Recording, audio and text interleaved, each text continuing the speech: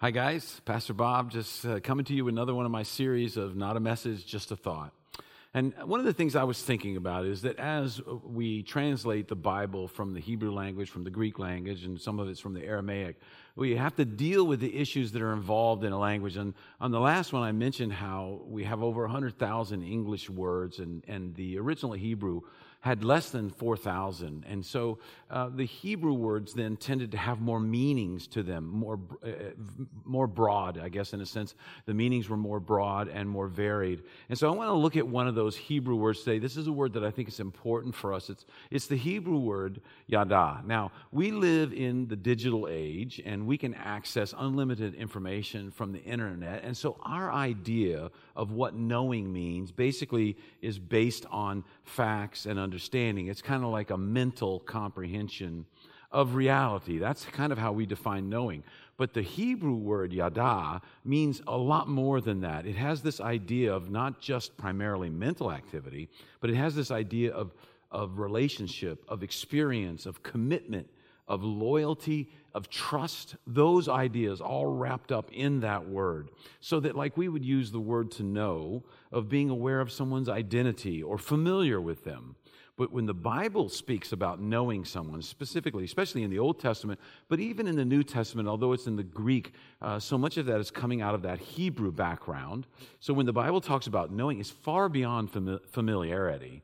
It moves into the idea of having concern for someone and then acting based on that concern that you have. So for instance, Proverbs 12:10 says, "The righteous care for the needs of their animals, but the kindest acts of the wicked are cruel." So when it says the righteous care for the needs of their animal, literally it says the righteous know the needs of their animal. But it doesn't mean they just know the needs. It means they act upon that. They care for them. So in this word yada, the righteous know or know the needs of their animal. It means, and the translator put in here, cares, because they wanted to express this idea that there is an action that comes out of this knowledge. Or even when it says to know someone can be intimate with them.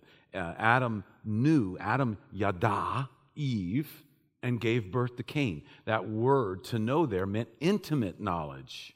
In Psalm 1:5, we have a good example of this. Also, for the Lord watches over the way of the righteous, but the way of the wicked leads to destruction.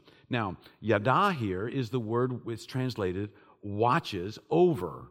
Okay? So the implications of yada are more than just the Lord knows the way of the wicked. It means he's involved in it. And so translators would say here in Psalm 1:5, he watches over them. He's actively involved in their life. Often the word yada points beyond academic knowledge to a concept of loyalty or devotion. Especially this is true with God. In Psalm 91:14, it says, I will protect him, for he knows my name. Because he loves me, says the Lord, I will rescue him, I will protect him, for he acknowledges my name. The NIV uses acknowledges my name. Literally, it means he knows my name. All right? So it means I will protect him because he's loyal to me. I will protect him because he acknowledges our relationship together, and it brings out this idea of loyalty. So Hebraically, to know God is to accept, to recognize, and to accept his claims of authority over your life. To be in an obedient relationship with him. This is what yada brings out. And so when we think about this, conversely, the opposite of the knowledge of God, to know God, is not ignorance. See, yada has this idea of accepting authority, of being subservient. It means I acknowledge who God is. So the opposite of yada is not I'm ignorant of God. The opposite is I'm in rebellion to him.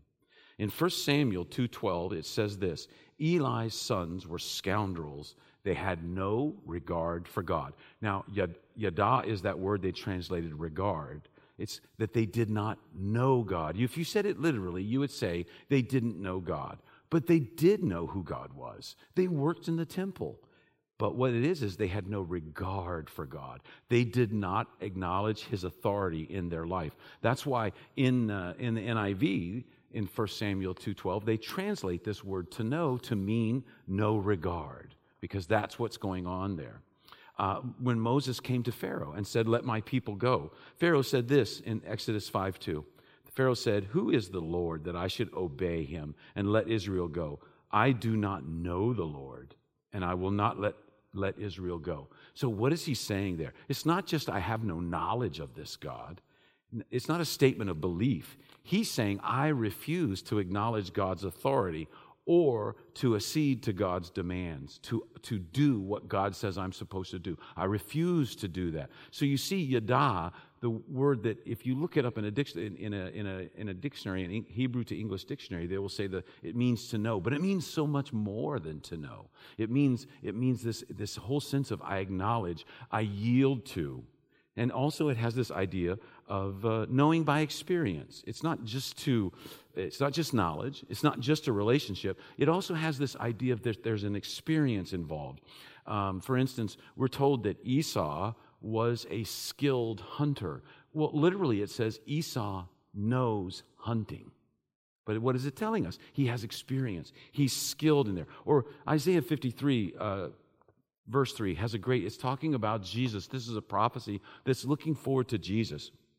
And it says, "He was despised and rejected by mankind, a man of suffering and familiar with pain. Like one whom people hid their faces, he was despised, and we held him in low esteem." All right? A man of sorrows, of sorrows, familiar with pain, familiar with suffering. That word familiar there is the word yada.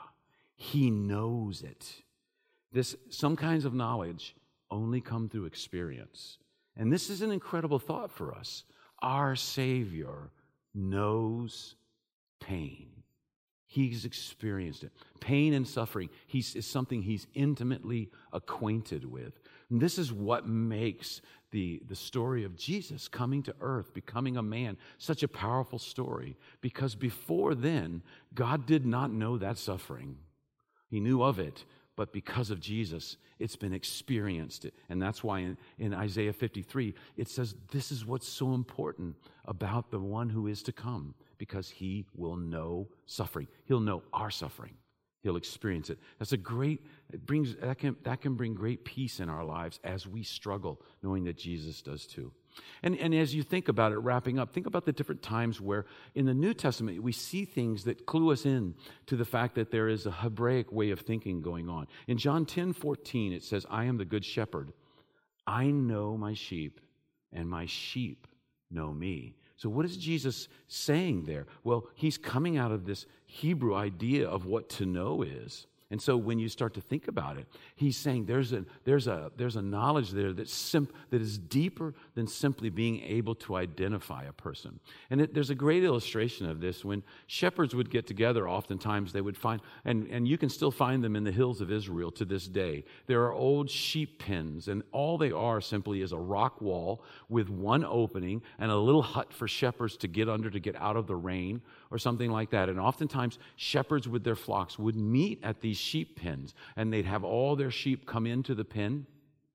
They'd close the gate behind them, and what would happen is, generally speaking, there would be one shepherd who would be designated to be the gate. He would sit in that opening to keep the sheep from wandering out. That's why when Jesus says, "I am the door," that's what he's talking about there. I am the gate. That's what he's talking about. And then the shepherds would gather, others would gather under that little awning, and they'd tell stories, maybe through part of the night, or they'd sing songs, or they'd just catch up on the latest gossip that maybe somebody who'd been to town.